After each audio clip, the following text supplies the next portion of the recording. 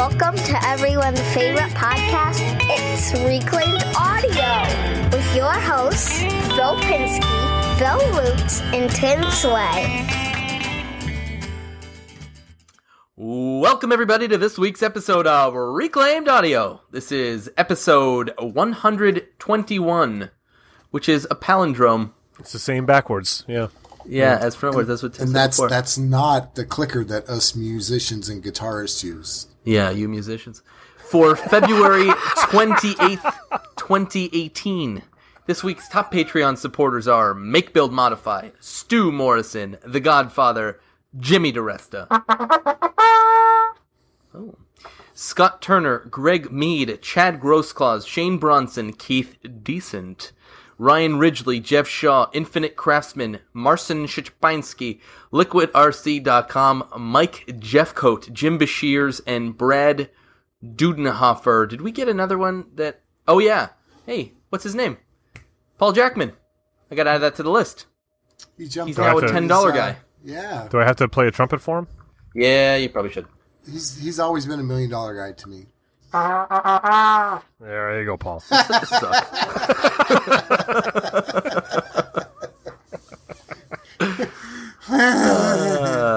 Okay. Thanks. Let's watch that one get pulled out. I don't know. Seemed fine to me. Yeah. What are we working on? Let's go with Old Green Eyes. Bill, what's up? Oh, it's me. Yeah. What am I working? I finished another guitar, and I will show you guys, but I'll explain. It's beautiful and purple, and it's a dual humbucker. I call it Purple Rain. Yes. But REIGN. Ooh, I like it because it's royal. It's a royal color. Right. The purple. The emperors of Rome wore purple. Yes. I don't know. But It's so true. anyway, that's what I did. And then I haven't done a video, and I haven't started another project, but I keep saying I am, and I just don't. And I'm okay with that. Okay. Tim? I am working on... What am I working on? I am... You're stalling. No, yeah. I've been working on... I'm CNC hot right now. I'm like gung-ho into the CNC.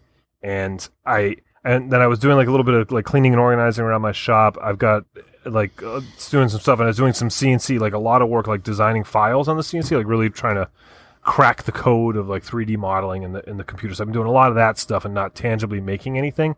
But in this process, I had this idea in my head while I was like had half my shop all torn apart. I was like cleaning out my stock room and stuff, and it just all of a sudden occurred to me that my CNC should not be in the corner where it's at because it's like hard to clean over in that corner and this and that and the other thing. That it needed to be on a certain part of my main workbench that I don't use often. Mm-hmm. And then that corner bench I turned into a area for doing guitar assembly, soldering, tinkering, like a kind of clean space with like all my little like hand tools and stuff. The kind of stuff where you sit in a bench, sit in a stool and work. So I have like that separate from like my woodworking area because I get into these this is where all my compulsiveness starts kicking in and my spectrum issues and stuff. And so then it just turned into this whole, that's what I've been doing is like, I was like, once I had that idea in my head that I want to redesign the way the flow of my shop was, I couldn't do anything else until that was done. And so I've just been like, it's just been a mess of like, but just today I kind of feel like I sort of see the light again. I was like, and it's like it's like these stupid things where I'm like, well, this pair of pliers should be here. And I use this pair of pliers more on when I do this type of work. So that should be on this side. So I'm like actually like micromanaging like hand tools. Oh my God, you're a lot of fun. Yeah, that's why I work alone. No one wants to work with me. You also released your I wish saw a horse high ho I saw that. silver.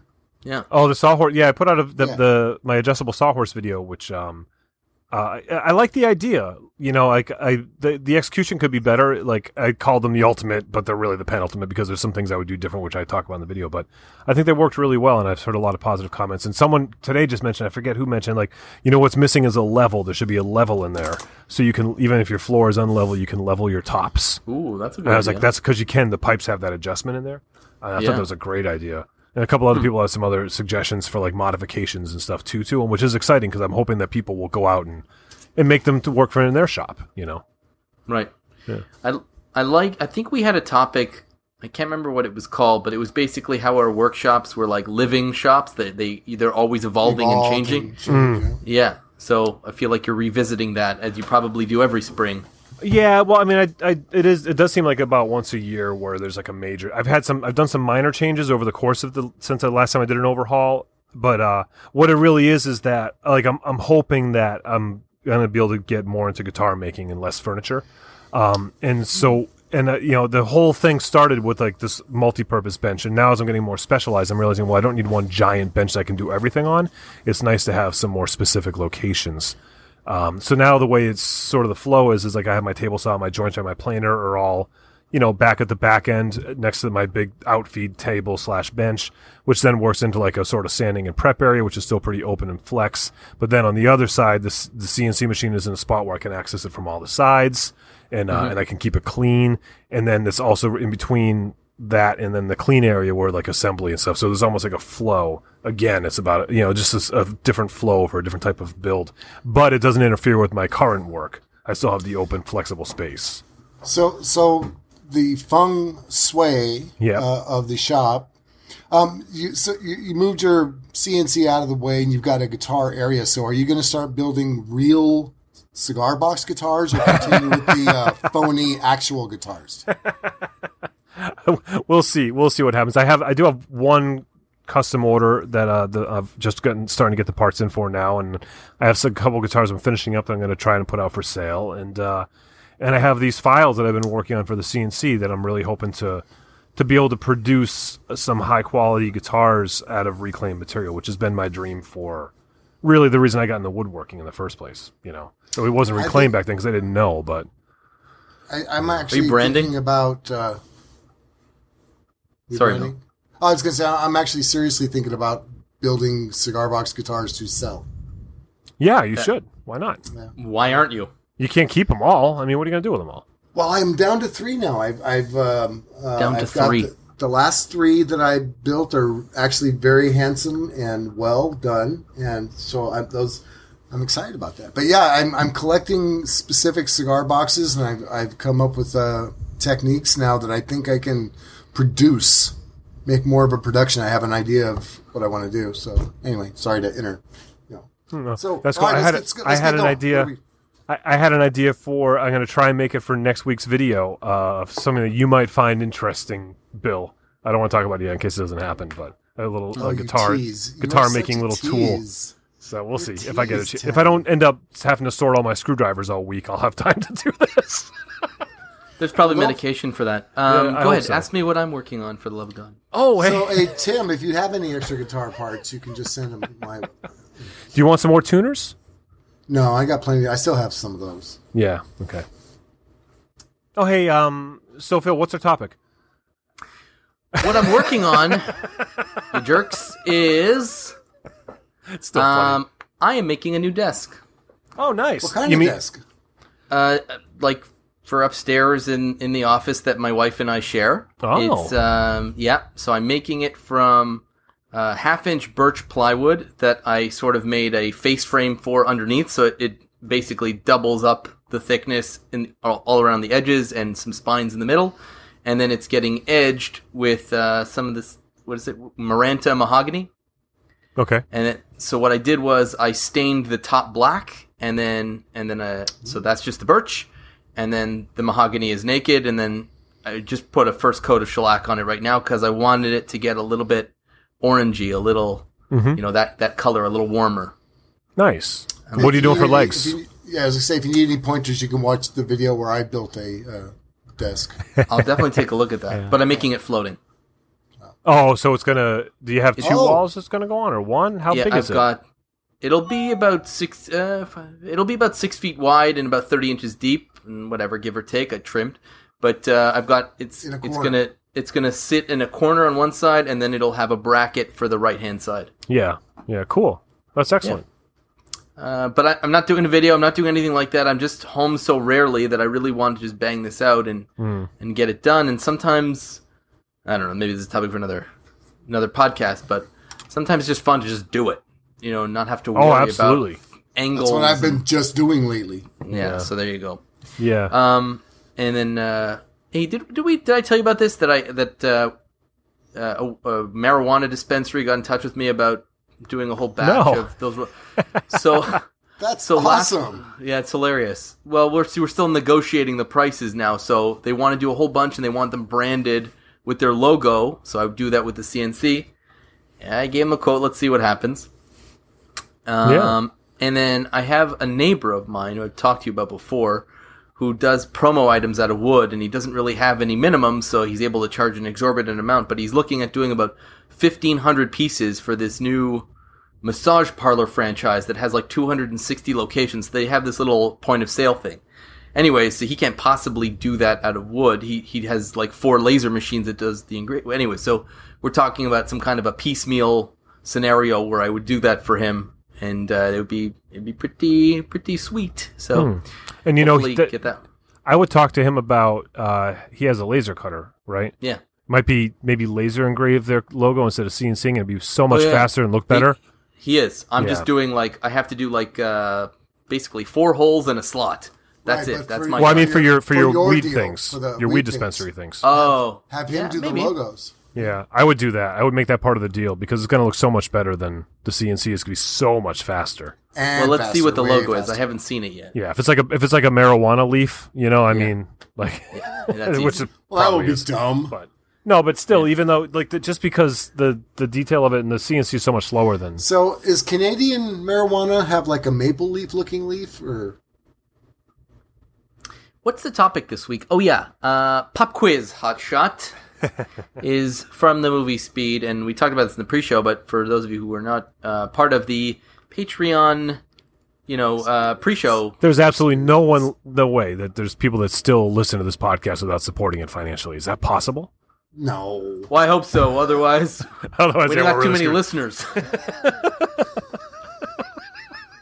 That is not to denigrate the amount of people we have on Patreon, which is a substantial amount. Yes, it is. It's actually amazing. I'm just saying. You know what I mean? So the 2 smartest ones just kind of put their foots in their mouths. Twice, yeah. There's a difference between intelligence and wisdom, Bill. Oh. It's good to know. I don't know the difference, but there is one. When I get older, I'll find out. Yes. When I get a little wiser, I'll let you know. So basically, this week's topic is, we're going to throw a couple of scenarios at each other about kind of like... and. By the way, that was from the movie Speed, which is a little while ago, but basically a difficult situation, under the gun, what do you do? So we're each going to throw, one of these scenarios at each other, and, how do you get out of it? What do you do? Yeah. Did they get that right? Yeah? Yeah. Okay. Terrific. Starring Dennis Quaid and Goldie Hawn. Not even close. Dennis Hopper and Keanu Reeves. Wasn't there and Sandra Bullock. Oh, Sandra Bullock, yeah. Wildcat. Sandra Bullock, yeah. Wildcat. Wow. There's a camera on the bus. Hey, that was pretty good. I thought I was talking to Keanu there for a second. Thanks. Not bad. Not bad. Who wants to kick it off here? I'll go. Okay. I'm going to shoot it to you, Phil. Oh, good. Okay. We'll see what happens. So it's 10 p.m. on a Sunday evening, and you're making a step stool that you've been putting off all week, or you've been traveling or being a dad or whatever the heck you do in your spare time, right? And you got to finish the step stool up. You promised them it'd be in the mail by Monday. It's 10 o'clock at night. Got your last piece of plywood. You're making your last cut, and you realize that the fence was just off by like 2 inches. So you cut it 2 inches too short, right? And the stores are closed. You're tired. How are you going to get this job done?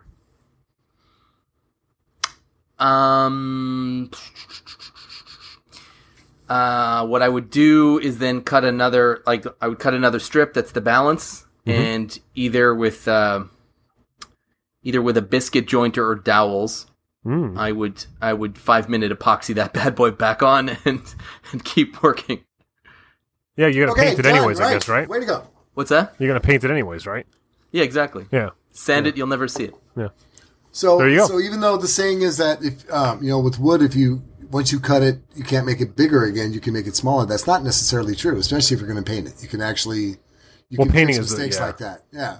Right. And the lucky thing about plywood is that there is edge grain to edge grain glue adhesion there, so it can work. And especially as long as you as you support it with long enough dowels, which you'd have to make sure there's a good amount of 1/4-inch dowels in there. You know what I would actually recommend over the dowels would be to cut a 45, and then you get twice as much adhesion, and you can feather or even a half lap would be better because then or a rabbit or something. But I think a 45 would be fine. Yeah. I got to tell you, it's 10 o'clock. We're getting some dowels, and that's all she wrote. I was waiting for you to say pocket hole. 45 would be even easier without. 45 dowels. would be the fastest, but it's so much harder to clamp because you got to clamp down. No, you just got to. Why would it be hard to clamp? If you're using epoxy, you need wax paper underneath it so it doesn't stick to your bench, and you just lay them until they're flat on the top, and because you're going to clamp them and they're going to slip. It's not. You don't need to clamp them. No. You wait them. Yeah. I already waited. It's 10 o'clock. I waited too long as it is. I waited too long. That's why I'm putting dowels in it. Stapler and tape. Yeah. Duct tape. Yeah, spray paint. Yeah. Okay. Cool. I'll go next. And this one, you know what? I know what Bill's going to answer, so I'm going to send this one to Tim. A finish isn't working for you. Mm-hmm. You've coated most of your project already, but it's not working. It doesn't look right, and the client's not going to be happy with this. What do you do? I feel like I've had that happen on like 30% of my projects. That's why I thought that'd be interesting for you.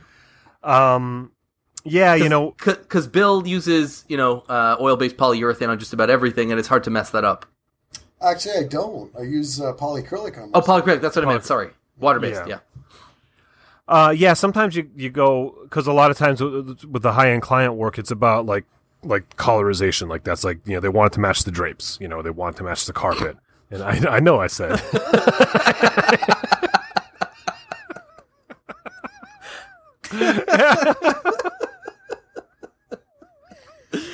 I work with children. I don't know if I'd call this work. Sometimes you want to see if it's going to slide or if it's not going to slide. Oh no, that was a slide coated with 36 grit. I knew you would. Come on. Okay. Come on. But so, a lot of times, it'll be like you like, well, I'm going to do a, linseed oil finish, or I'm going to do this or that, and you put it on, you're like, oh crap, that just does not look right. It's too dark, it's too light, whatever. And I deal with that a lot, with staining. Sometimes I end up mixing stains together and stuff to get that color, to get that. And then there's also the weather look. Sometimes like, you run it all through the planer and now it doesn't look reclaimed anymore, and they want it to look reclaimed. So yeah, there's a lot of time spent doing that sometimes for these larger tables of projects. So you just told us everything that didn't work. What would you do? So to answer the question. So to repeat your question back at you differently. So to answer the question, obviously there's a bunch of different scenarios, different variations and things you could have to deal with. But primarily, I grab the sander and I just sand the whole darn thing down again and start over. And I've done that a few times, more times than I want to admit, that I've just been like, you know what, this is not what I want to see. It's not what the customer wants to see. Grab the palm sander, get back to work. Yeah. I admire your work ethic. Yeah, you got to do it right. Yeah, I agree with you. Yeah. If you've already agreed on a color and a type of finish, you can't. There's no changing your mind. Yeah, and the customer, customers understand that there's wood grain and variation and stuff, but they don't necessarily understand that too. Like if they see, they see the Minwax stain colors chart and and that's what it looks like on golden oak, and then you put it on chestnut, it doesn't look like that. You need to make it look like that, and so sometimes it takes some work to really get that right, and it's tedious, the last piece, that table I did that was like a nightmare. I finished a month or two ago.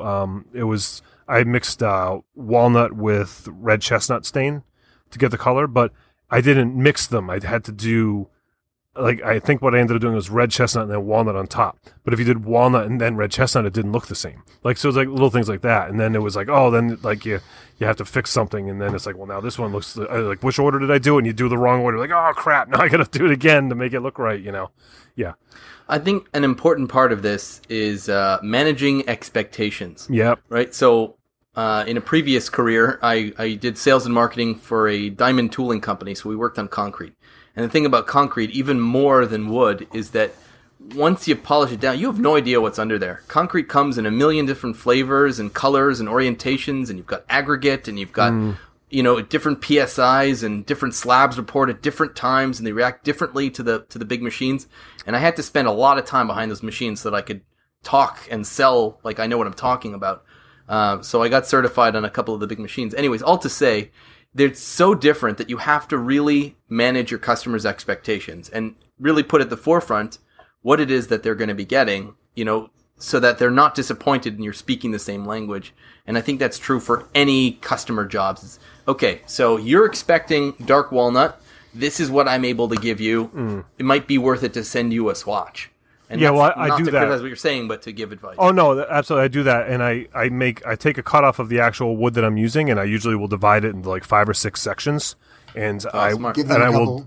I draw magic marker lines, I write it, and I take a picture of it under the fluorescent light, I take a picture of it out in the sunlight, I take a picture of it, Oh, wow. and I send them all these different pictures, and I explain to them exactly what they're seeing. If they're too far away to just come in, and then they go, okay, I want that one. But then you go and you start doing it in the one tree. The one board is like 50 years old, and the other board, it looks totally different. Now I got to make it all look like that. Plus, even if you get all of that done, you get all those expectations covered, you can just screw it up into where you have to do it. So that's usually what it is. I mean, That's the thing it's like, too, yeah. Yeah, I mean, like I said, they're expecting a specific color, a specific stain with a certain type of gloss or whatever. If you screw that part of it up, not saying it comes out a little differently than maybe they thought it would. We're talking about if you screw up the finish, like you said, you got to sand it. There's no, you got to redo the actual finish itself. There's no managing that expectation. Hey, I just gave you a really crappy finish, right, but it's a perfect color. So It's distressed. Yeah. So I would say add not only managing the expectation of what the finish is going to look like, but also give yourself a little bit of room, if you can, about the time limit that you have to get it done. Just say, you might end up, this is going to take me a week, more than likely, but if something comes up, it might take me a little bit longer. Every estimate, especially with people I don't know, like customers that are new or whatever, I always pad by at least a week, usually 2 weeks, for how long I actually think it's going to take me to get it done. Because then when I get it done 2 weeks early, they think I'm a hero. And if I get it done on time because I've been screwing everything up all day, I'm just a normal guy. So, Right. Yeah. You ever see that episode of Star Trek where Scotty's stuck in the transporter, Next Generation? And he comes back and he spends time with Geordi. Oh, yeah. So he goes, so they're both in engineering, and Geordi's talking to the captain. Something's broken. The captain says, how long is it going to take to fix? So Geordi goes, it's going to take 4 hours to fix. He gets off the comm with the captain, and then Scotty goes to him, he goes, how long is it really going to take? He goes, it's going to take 4 hours. He goes, laddie, how will anyone ever think that you're a miracle worker? That was one of my favorites. It was a pretty crappy episode, but a great way to bring Scotty back for a little time. I'll tell you what, I was going to give you crap for bringing up Star Trek, but that was actually a very good analogy. Yeah, it was a nice one. So, and I used the word analogy correctly. Yes. And it would have been even cooler if you didn't have to point that out when you were done. Oh. Hey guys, look how smart I am. I say I am. You are. Just let it be. Okay, let's. Bills, go ahead. Fire one All at right, well, someone. since Phil, since you're picking on me, I'm going to pick on you. And, Yes. So what I'm thinking is you are this is more of a scenario, not what you're going to make. So you're going to get to pick that. But the scenario is you have to come up with something as a gift. It's been paid for. You have a little bit of leeway. Okay, client. You expect to have the day in the garage. No problems, no worries, and again, some leeways. Like come up with something. Maybe you'll make a whiskey box or step stool. I don't know. Here's the throwback or the chink in the armor. The wife says, "I gotta go. You've got the kids."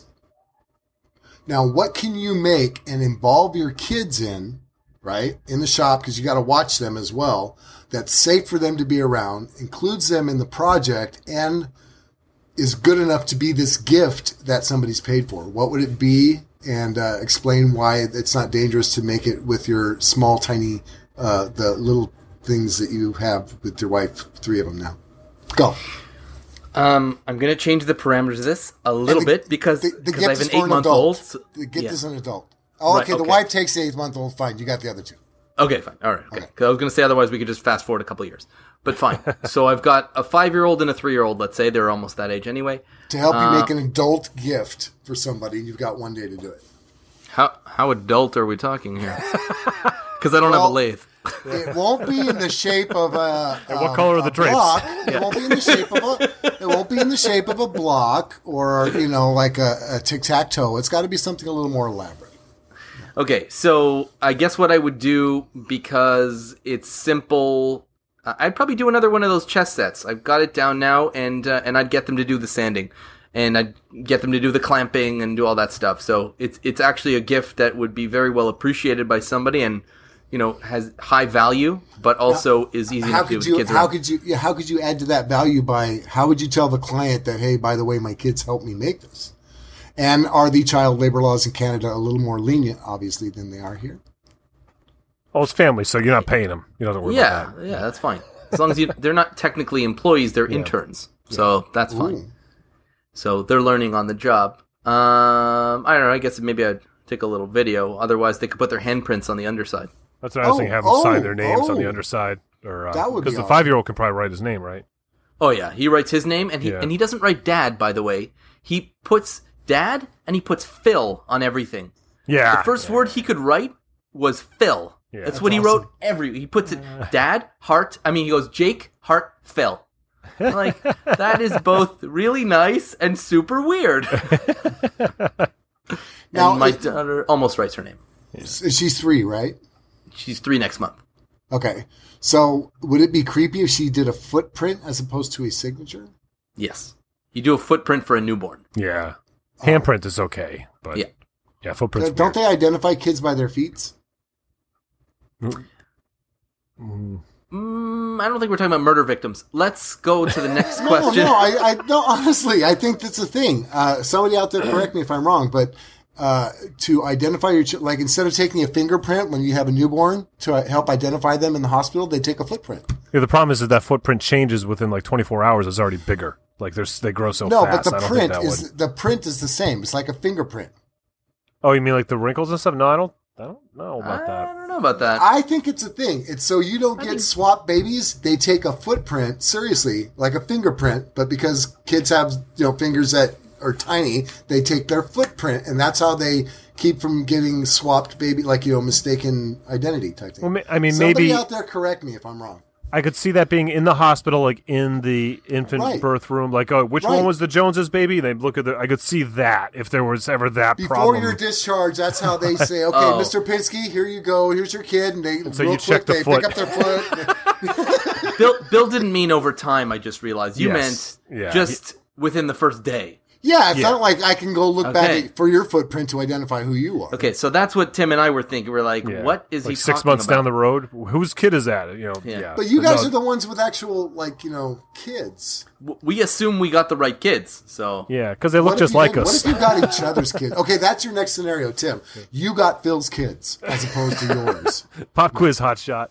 Yeah. All of a sudden you realize that your kids... You, for some reason, have Canadian children. Go. It's like, I can't understand why this kid keeps signing my name, Phil. Yeah. Why does he keep writing I Heart Dad Phil? My name is Tim.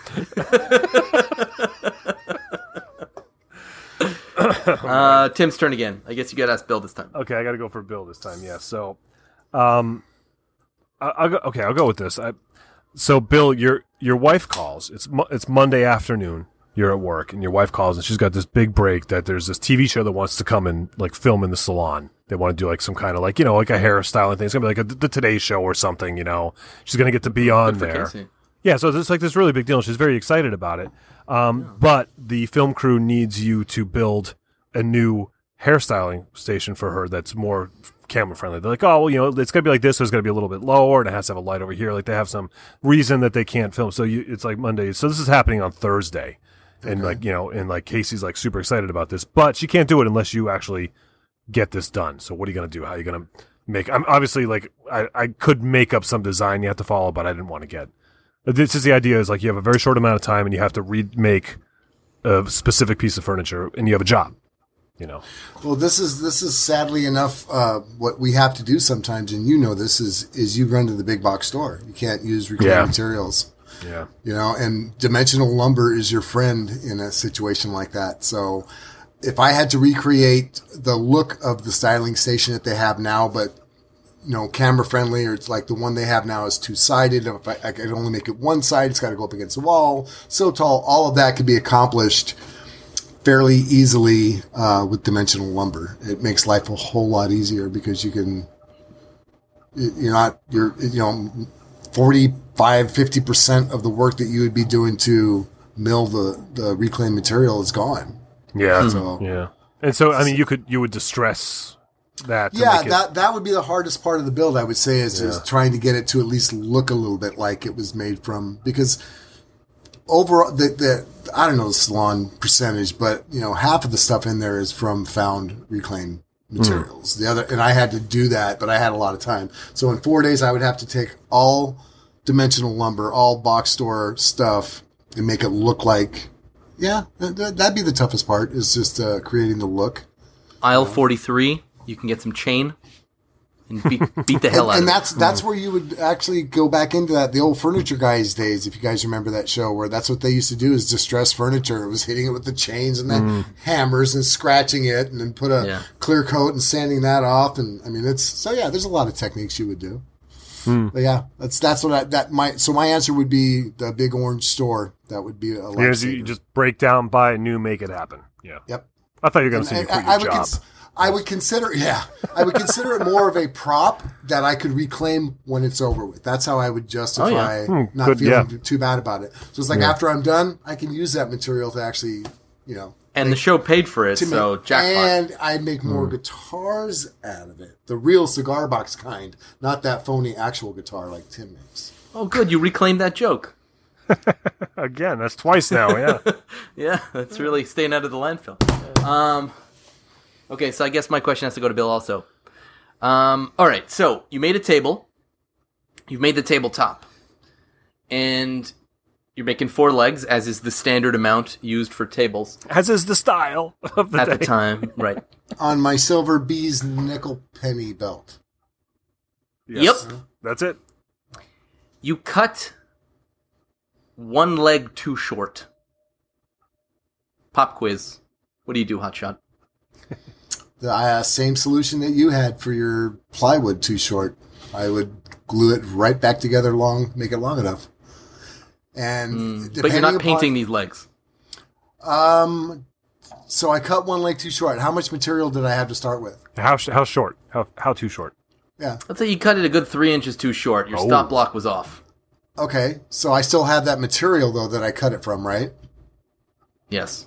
Yeah. So I think some kind of a fancy half lap joint would solve the problem. You could actually... It's a turned leg. And you cut the bottom. So it's going to be seen. It's a turned leg. I've done this before. Yeah. Well, I've done this before. Well, I'm not gonna make 4 new legs, and I'm gonna assume there's a time. You make 1 new leg. Yeah. Right. I'm gonna assume there's a time limit, so I have to come up with something to fix that problem right there. I would still do the half lap joint or whatever, and I'd hand carve it to match whatever it was. So you just recreate that same error on all 4 legs and call it a feature. Oh, very good, Phil. That's what I would do, yeah. Wow. I cut all 4 legs off. off. I thought that's what you were saying. Sorry, yeah. No, actually, I was saying I would just fix that and then hand carve it to match the other 3. If you take your time and... But you'd have a seam, right? So you'd have to sort of maybe do a V-groove all the way around and then do the same thing on the other ones and then ta-da! Well, that's why I asked if I have the leftover material right where I cut it from. Yeah. You see what I'm saying? Because if you could put that back together, it's going to be fairly seamless if you do a nice... If you line the grain up right... Right, if you line it up right, then you can hand carve it, you can saw it, carve it, sand it, whatever you got to do to finish the taper or whatever it is down at the bottom. But I like that. Just do the same thing to all 4 legs and then fix them all the same way. Call it a feature. Yeah, that's what Well, listeners, I hope you got some good information here. That was I'm impressed. That was a great solution to that problem. I've not thought of that. I always Thank you. Yeah. I would find some creative way to take that mistake and make it a like an Easter egg. Like a feature, so that 1 leg is, Hey, I challenge you to find the boo-boo I made. There's a little drawer right there on this 3rd leg to hide the key to the shed out back where the spare TV is, in case your uncle comes over, spends the night, and gets hungry in the middle of the night and can't go back to sleep and wants to watch TV. fix that. It's very specific. Yeah. Yeah, it's a spoken word. I was just saying I painted silver. But what if it wasn't back. walnut? What if it wasn't walnut?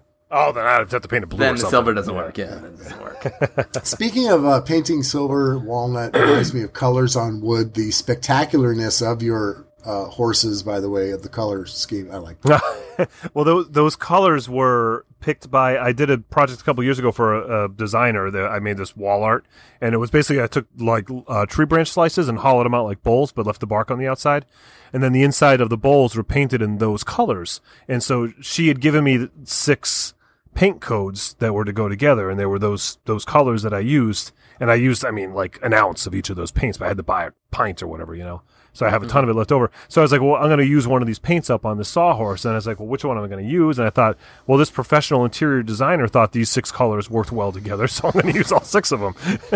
So this brings up a quick reclaim tip. If you're doing a project like that, what you do is you don't buy the pint. You actually buy the little tiny sample size. You pay like 99 cents for them. Yeah, but the colors were they were Benjamin Moore colors, and so the cans I got were the sample cans, and they were $5.99, and that was the smallest they really? would sell them in. 'Cause Yeah, this is not that, but they have them like in this size. Most of the big box places you can get. Not where I'm at. Really? oh no, our box stores have them, but these were they're from a designer line of colors, so I couldn't just go get blue, black, green. That's too bad. Where I'm at, they won't sell you less than a quart. Really? Really? Yeah. So it's Not like even $10. as a sample. Sample. That's what you got the swatches for. I think. Well, okay. Even some of the speak paint to stores will have those samples, so you can go brush it a little bit on. But when you're getting the colors mixed, if you have when paint the colors codes, mixed, Most of the big box stores will mix the exact color you want in that small sample size. You still got to pay for it.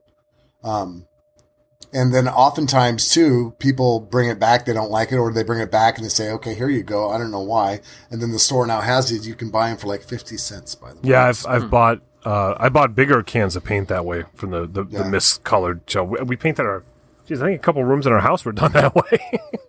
I remember that because my brother-in-law was a painter, and so he would teach me all those tricks. It's like, go to this little corner over here, and that's where you can get the, like it'll be white, but it'll just be like slightly tinted, and you can't even tell the difference. You can also go to where they take old paint and stuff, the recycling places, and it's really weird because you usually end up with a mauve, but they'll take those paints and they'll mix them together and then mix them and then sell them or give them away super cheap. So you can have, but it's all, when you mix most house colors, brown, latex paints, you're going to end up with mauve or brown or tan or something. Anyway. Yeah. All right, Tim. All right. You ready for this? No. Well, you should be, because you're getting spoiled. And, I got a softball. Yeah, well, you're getting spoiled with the CNC. And you've got to make a guitar. The Matrix or whatever it is, they love the slide action, flippity flop, CNC neat ways you can switch out the pieces of your guitar. Mm-hmm. They want another one, and your CNC just crashed. You cannot use that. You cannot use the same T-rail slide mechanism. And I already have an answer of how I would do it, so that's why I'm hoping you come up with the same thing, validate my brain power. You've got to make attachments to the guitar that are universal, that you can swap it out just like you've done, but you can't use the T-rail. You can't CNC them out. How would you connect them together? What would you do to come up with a quick release connection? Boom, boom, boom, go.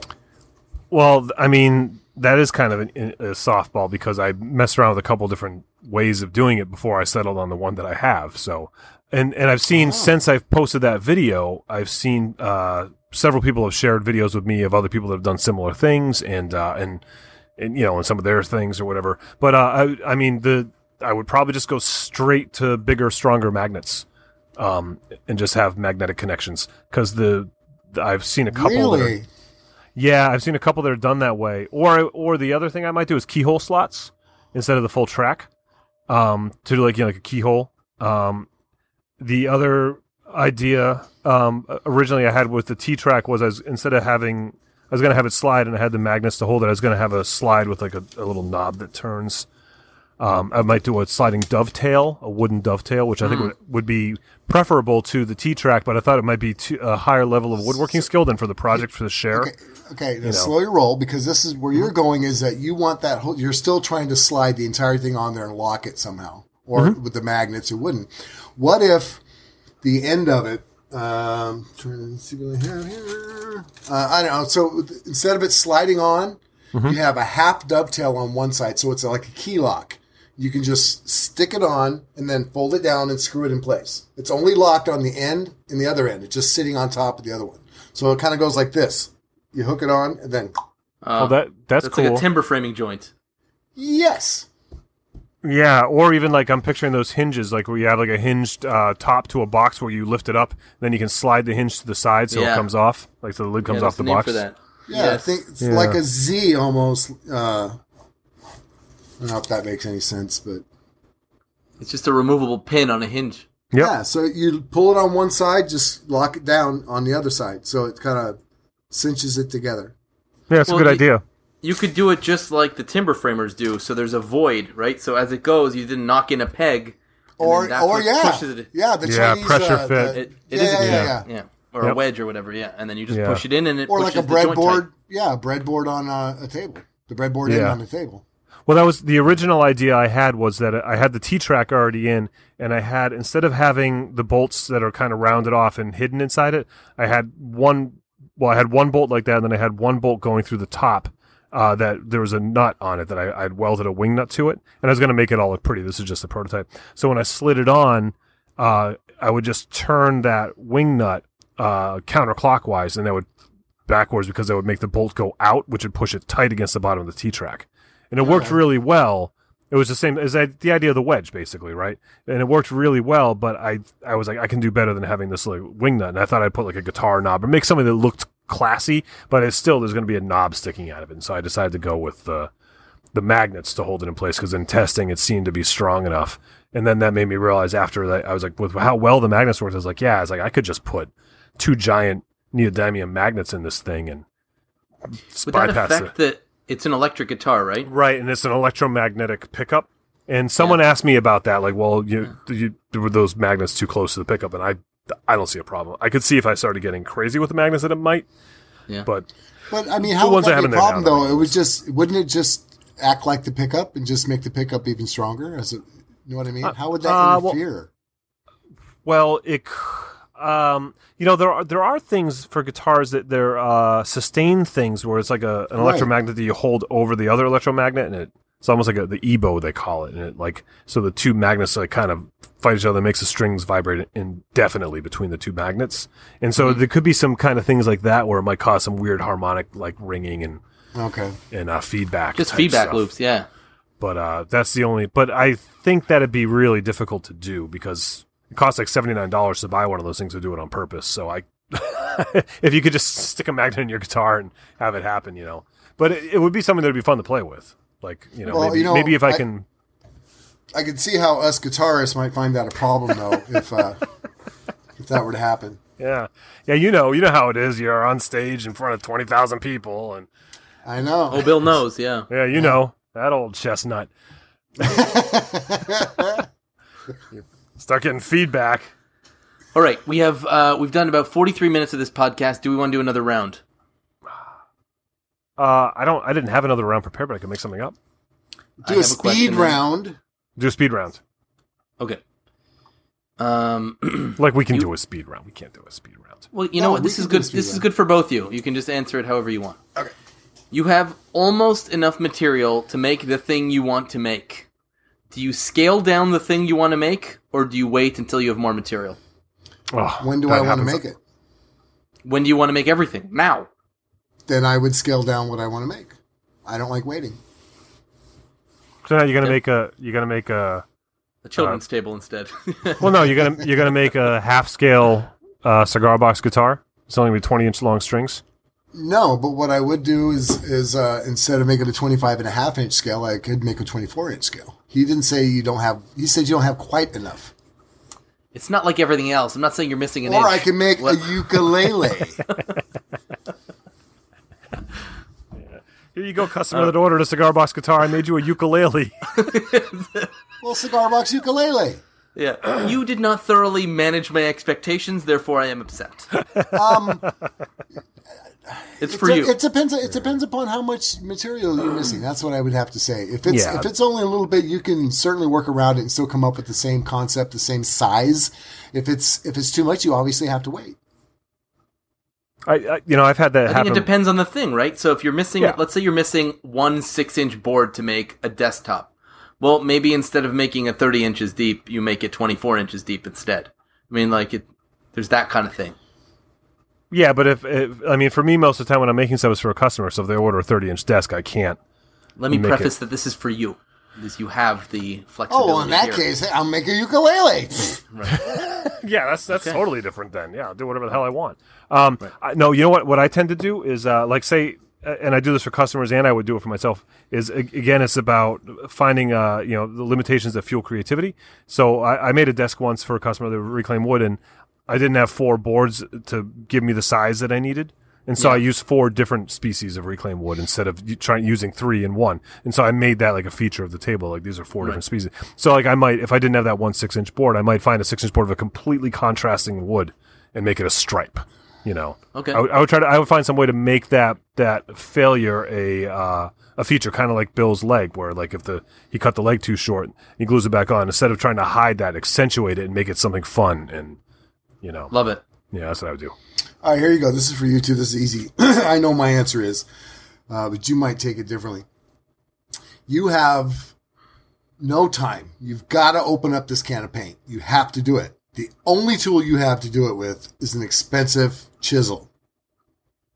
Now, do you say screw it and destroy the top of the can to get to the paint, thereby wasting all of it just for using a little bit because you don't want to mess up your chisel? Or do you use the chisel, open up the can properly, knowing that even though you've just now chipped it, you can sharpen it, grind it down.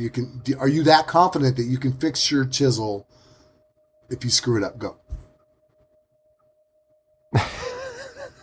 Why can't I go in the house and get a butter knife? No, you don't. All you have is a Sawzall and your chisel, so you can destroy the paint. I pull the blade off the Sawzall and use the back of the blade. No, done.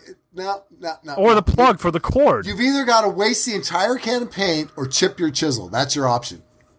I'll waste the can of paint. Well, it depends on how expensive was the chisel?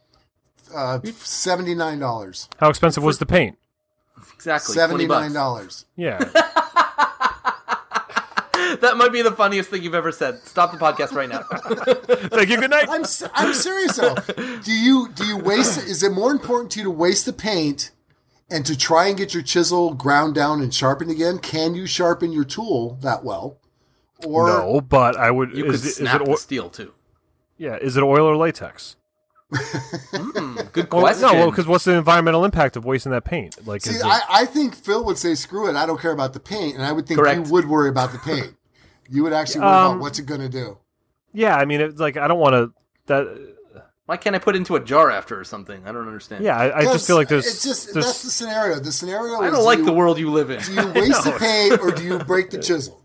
It's so black and white. I feel like there's got to be some gray area in there. It's all in the paint. Sometimes your granola world doesn't come in black and white. I am confident. Does come in black and white. If you put me out in the woods and I had a box I had to paint, a chisel that was worth $79 and a $79 can of paint, and I was stripped naked, I bet you I could find a solution to get that paint open without using the chisel. I just don't see that ever happening. There's always a way to get that can open. I could get it open. But the question is not you whether put me or in not, the void of space, and I'd find a way to get that can of paint open. The question is it more important to you to not waste the paint or to not screw up your chisel? That's the question. He's trying to see where our values lie. Yeah. I think this is one of those trick questions. It's not even a trick question. It's just that It's a trick question. I think that I would rather, because here's the thing.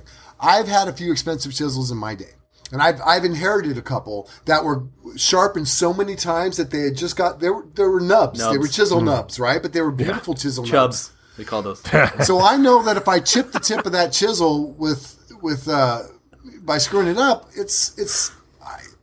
I'll grind it down, I'll resharpen it, it'll be fine. I'm never going to wear it out. It's like 30 years, I'm like, oh no, if I only didn't break it on that one can of paint, I would still have a little chisel left. But what if you snapped it in half? It's a $79 chisel, you millionaire. Well, and then $79 can of paint, I'd too, weld though. it back together. What kind of paint By is God, I $79? would weld it back together. You can't weld that. We're in a world where I have nothing to open a can of paint but a chisel and a MIG welder. You guys are, you know what? This is what I'm finding out is that you two have a question you find too difficult. You avoid the answer. No, I find a No. solution. Yeah. If you get an answer you don't like, you badger and harass. I'm No, calling Karen. I'm just not You know what getting I an gotta do? answer to the actual question. That's all. I'm going to turn the welder up to 12, and I'm going to put it against the can of paint and open the can that way, and then I'm going to weld it closed when I'm done. Yeah, What how if come I it's a can't use plastic saran can of wrap? paint? Yeah, how come I can't just seal it back up after? All right, Sway, do we have time for him to come up with a speed round? Oh, you want one more? All right. After that gem? Hell yeah. All right, come on. Okay. All you have... I can't even do it. Is a can Your of paint. only options are... Yeah. No, there's just too many stipulations. It was like a Vance question of like, and just keep stacking the ands on, you know? Yeah. I'll think of one. Okay, so we'll go to one of the ones we just did with the finish. Like, you screwed up the finish, you got to sand it off. I'm going to take, like, one of your questions and my question, kind of put it together. Okay. You got to sand it off, and, you know, it's the 11th hour. We're in a world where there's welders and chisels and all this type of stuff, so there's no options, and you just use your last piece of sandpaper. You got nothing left. What are you going to do to get that finish off and finish the job? Steel wool. Put it on the random orbit. Grab it from under the sink. That's pretty good. Well, scraper would be my first tool of choice. I don't have a Well, you already screwed up your chisel, so you don't have that. Well, I wouldn't use my chisel as a scraper. I'm not a barbarian. Right.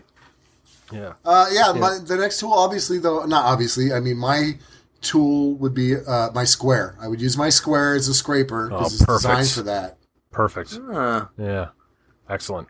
It doesn't already have a burr on it, right? You'd have to put it on. No, well, No, it's laser cut, so it's square. It's so laser if you, bird. It's lured. lured, they call that lured. So if you like on one side, it actually doesn't really work well, and it's not like a car scraper where you bend it and stuff. It's stainless steel, but it's good. It does scrape pretty good. Like, you know, but if you go one direction, it like won't. It's just like the way the laser cut it, and you flip it the other way, and it will, and it cuts on all four sides. That I always recommend using the angled side that doesn't have all the measurements on it, just so you don't wear the ink away. You know. Okay. Well, I feel like this whole episode was a build up to... You would have had to be able to scrape on the side that isn't printed. What's that? I said, if you thought about it ahead of time, you said you'd have to use the angled side so you don't scrape away the printing. Why not had it cut to where you can use the other side to scrape it with? It is cut, so it works better in reverse. But still, I like to... I grab mine a lot for on the CNC machine, because I have an Phil MDF didn't answer the wasteboard. question. Yeah, he did, didn't Oh, he? you said Didn't steel you? wool. Never mind. Yeah, steel wool, which I thought was pretty good. I use it a lot just for like, I don't use it for like fine scraping so much, but I just for like scraping like my wasteboard is MDF on my, so you run screws in and out all the time, it gets all uneven. Yeah. Just scrape those screw burrs down. So, little things like that's a that good is what it's really good for. But, okay. That was successful, I think. Hey, that was a good one. I like that. Yeah, no, I like these hypotheticals. We've done these before where we like throw stuff at each other and then we berate each other for our answers. I always think that works Yes, well. we just keep adding more and more constraints Yeah. to these artificial scenarios. I love it. Okay, but your square is inside the paint and you already broke your chisel. So And the kidnappers are holding your mom. yeah. So, Hey, And if guess you get the what I bus found? below 55, it blows up. correct. Guess what I found? Speed. What? It's really cool. I found a old Kodak, I assume pictures, paper cutter. Oh, cool. really? Guillotine. Yeah, and I cleaned it up. And it says You know, we're Kodak still on in it? the actual show, right? Yeah. Oh, that's Yeah, it's a beautiful. guillotine. Yeah. Yeah, But I it's, have one like that, it's- but it's all broken and terrible. This one's a... Oh, yeah, it says Kodak on the bottom. Yeah, so it's I from the assume Photoshop. because it works great on cardstock. It does not work very well on paper. And I sharpened it and cleaned it as much as I could. But I just thought this was great for when I start making my business cards out of old cereal boxes. Oh, good idea. You know, if you pull it down and pull the handle towards the left, it will cut paper much better. I tried that. It does work, but and I only tried it on my pad paper. Yeah. Yeah. It's very But thin. It bends it. cardstock, like a dream. Oh, great. Yeah, that's what I have one of those that I got at a junk store for like $5. It's a little bit bigger, but it's not true anymore. So it always like everything's like not 90 degrees. It's always just a little off. And if you have any of my I cards know. that I've Every ever- time I get one of your cereal a little box crooked. business cards, they're Yeah. crooked. I'm a little disappointed, to be quite honest. you're like, what a hack. Yeah, you think of this guy? You think this guy that makes his business cards out of trash would at least cut a straight line? Right. I mean, I mean, if you're gonna do something, if you're You gotta do something half-assed to halfway, begin might as well with. do it all the way. right? Yeah, hey, are you going to beep him? What? I could say half-ass. You could say half-ass. Yeah. What are we? Damn Are it. we just running willy-nilly now through the episode? Whoa! Easy on the language, Hey. Bill. Easy, easy. Beep that, okay? It's still America. Actually, I should do that. Are we running willy beep? Oh no! Or It's just are we beep running Nilly. beep? Yeah. Beep nilly. Thanks. Now I have to beep all of this. I said What it like about 3 times. is Milli Vanilli? That was a bad thing too, right? Tell us why. Because of a wardrobe malfunction. Nailed it. Our channels on Instagram, Twitter, and YouTube. Hey, Phil, what are you What? watching? What am I watching? That's right. I guess I was just looking for a fast exit on that one. Nope, nope, not done yet. So I'm watching, one of those YouTube recommendations, and kind of like a minimal tool build kind of guy. Actually, very, very funny name for the channel. It's called Morning Woodworking. But if you read it funny, Yeah, I get it. It's Anyways. like woodworking when you first get up. bingo. That's where I was going with that. But I think he's in East Asia somewhere. It felt like Thailand or whatever. But anyways, the video that I watched, he made a couch like from scratch, and there was some reclaimed stuff in there also. But more of an outdoor couch. It's all wood. But then I guess it was his wife stitched the fabric for the cushion, and then you see them try to wriggle it. Anyways, it was great. Good stuff. Interesting. That's what I'm watching. I like it because most of what he did was, it was all corded tools, right? And the basics. He had a table saw, but it was made from a skill saw that was plunged through a substrate. And you could tell that he had made this table saw. And I just loved that stuff. Like, I hate that argument that, if I had $100,000 worth of tools, I could make that too. Brother, no, you couldn't. Okay, because it's the skill, it's the time that's been put into these things to perfect the craft, and you can do it with a drill, a chisel, a skill saw, and a whatever. You know what I mean? but- Like, just the bare minimum. But what did he make a Do you have a CNC can from? of paint to open? Both of us are A throwing Lee them at Nielsen chisel. That's Yeah. right. $79 on sale. you. All I need is my solid gold rocket car, my solid gold house. That was The Simpsons. That was that Donald Sutherland who did the voice? It looked like him the way it was drawn. I'm pretty sure it was Probably Donald Sutherland. Yeah. Anyway, so he sues the cartoon company and Wins he billions. bankrupts them, and then great episode. What are you watching, Bill? Mignon? I'm sorry, what? Yeah, it's our fault. You've been asleep for 20 years. Go ahead. I am, I'm going to take a cue from Tim, and I'm going to do an Instagram person as well as I leave a link to his website. This guy is a knife maker, and his website is called Den, DENN, handmade.com. There will be a link. In the maker community, he was showcased and people said, oh, check this guy out, follow him on Instagram. And I did. And these knives, I've seen some people make some custom handmade knives. One, like each knife I make, not out of saw blades. This guy's actually forging a knife. Looks like a Damascus style of forging. They're beautiful. They're absolutely beautiful. And I'm like, this has got to be, and from the Adirondack Mountains in New York, right? This has got to be like some 75 gnarled-year-old dude, like his hands look like tree limbs and stuff, and you can just see him on the front porch, like with a stone sharpening these hands. This guy looks like he's like 22 years old. Just beautiful work. Absolutely. His name is Dan Den. He's on Instagram. Check him out. Check out his knives. They are just phenomenally beautiful. I mean, seriously, like each one's individually made. Young guy, and that's a skill I would love to hear the story of how did that happen? And again, he looks like he's 22 years old. So check out denhandmade.com for custom knifeses. Super cool. Yeah. Tim? I wanted to mention a podcast this week of a gentleman who I know listens to this podcast, that bought our T-shirt and mentioned his podcast. So I listened to it today, and I've only heard one episode, but I love the premise of it. The podcast is called Opposable Thumbs Podcast, and it's him and his buddy, and then they get a guest every week. And what they do is they set up a challenge, like they have a theme for them to create something. It's kind of reminded me of like our challenge that we had going. And back when I was a musician, I had a musician friend of mine, and we used to write songs. We write song challenges for each other. Be like, hey, write a song about this or write a song about that. And so that's what they do on this podcast. They give each other a challenge, and then they have 2 weeks to make it. And they discuss it, and like they share pictures and stuff. And you can go to the website. I'm sure, and they share the photos of their work they do.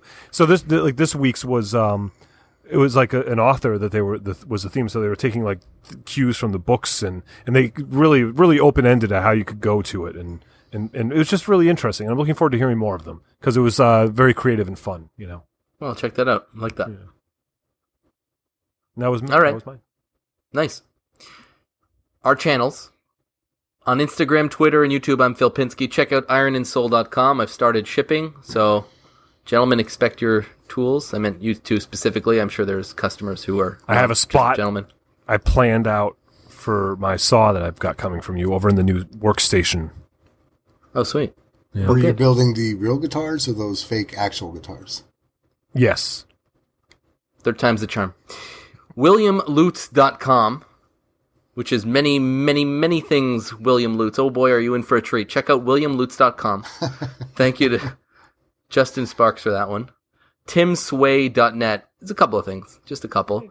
Thank you to Jason Payne for that one. Contact us for show topics, suggestions, feedback, questions, all that good stuff. Email info@reclaimedaudiopodcast.com or hit us up on Twitter @reclaimedaudio. On iTunes, leave us them reviews. We love getting them. They're super important. They raise our profile on iTunes and get more people listening to the podcast, which is, I think, what we're all trying to do here. All of us, every one of you. Yeah. All of you. Yes. Yeah. You reclaimers. That's your mission right now is like, you're like, I just got to get more people to listen to these three guys. That's, you could create a fake account, a second account on iTunes as well and leave multiple reviews. Yes, that's the kind of advice we're giving here. Patreon.com/reclaimedaudio. Another fantastic way to help 3 law-abiding citizens do a podcast every single week. And what else have I got? Oh, yeah, the T-shirts. Tim, you want to talk about the T-shirts? We have T-shirts for sale. Yeah, we have T-shirts for sale at reclaimedaudiopodcast.com. Yeah. Just don't forget Tim is doing mashup T-shirts, and those are kind of fun. Seen a couple already. So, sorry, I spoke over you, Tim. So, just say it one more time. That way, we reclaimedaudiopodcast.com. There's a link to where you can get our T-shirts, and there's still a few left. And one of the options now we have, besides getting one of our custom sayings or just getting a plain one, is you can say, Tim, give me a mashup, and I just take random words from the stencils I made for the shirts and stick them together, and it's kind of fun. I enjoy that. So yeah, it's cool to see them on Instagram and all the social media to see, hey, I got my T-shirt and look what Tim wrote for me. And some of them are really cool because you didn't just take the words.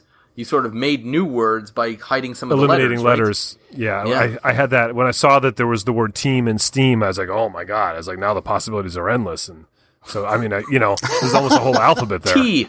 Yeah. I saw T, so that was fun. Eam. Yeah, good. Yeah. That was great. Okay, great. Is there anything else that we're missing? I hope not. We're good? Okay, and on that note, thank you so much for listening and have a great week. Bye, everybody. Be good.